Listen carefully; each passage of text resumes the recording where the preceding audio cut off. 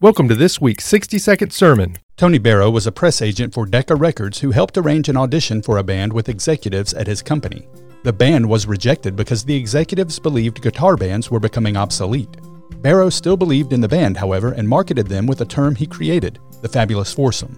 He eventually shortened the nickname, and the band he believed in ended up doing pretty well for itself. Not too bad for a formerly rejected group of teenagers who called themselves the Beatles. Jesus told his followers, "If the world hates you, keep in mind that it hated me first. If you belong to the world, it would love you as its own. As it is, you do not belong to the world, but I have chosen you out of the world."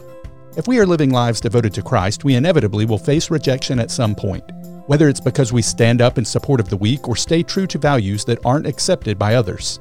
We are not called to cause or seek out divisiveness, but even Jesus was rejected during his perfect, love-filled life. And like Jesus, we can bring honor to God by handling rejection with attitudes of mercy, humility, and love. We hope you've enjoyed this week's 60-second sermon.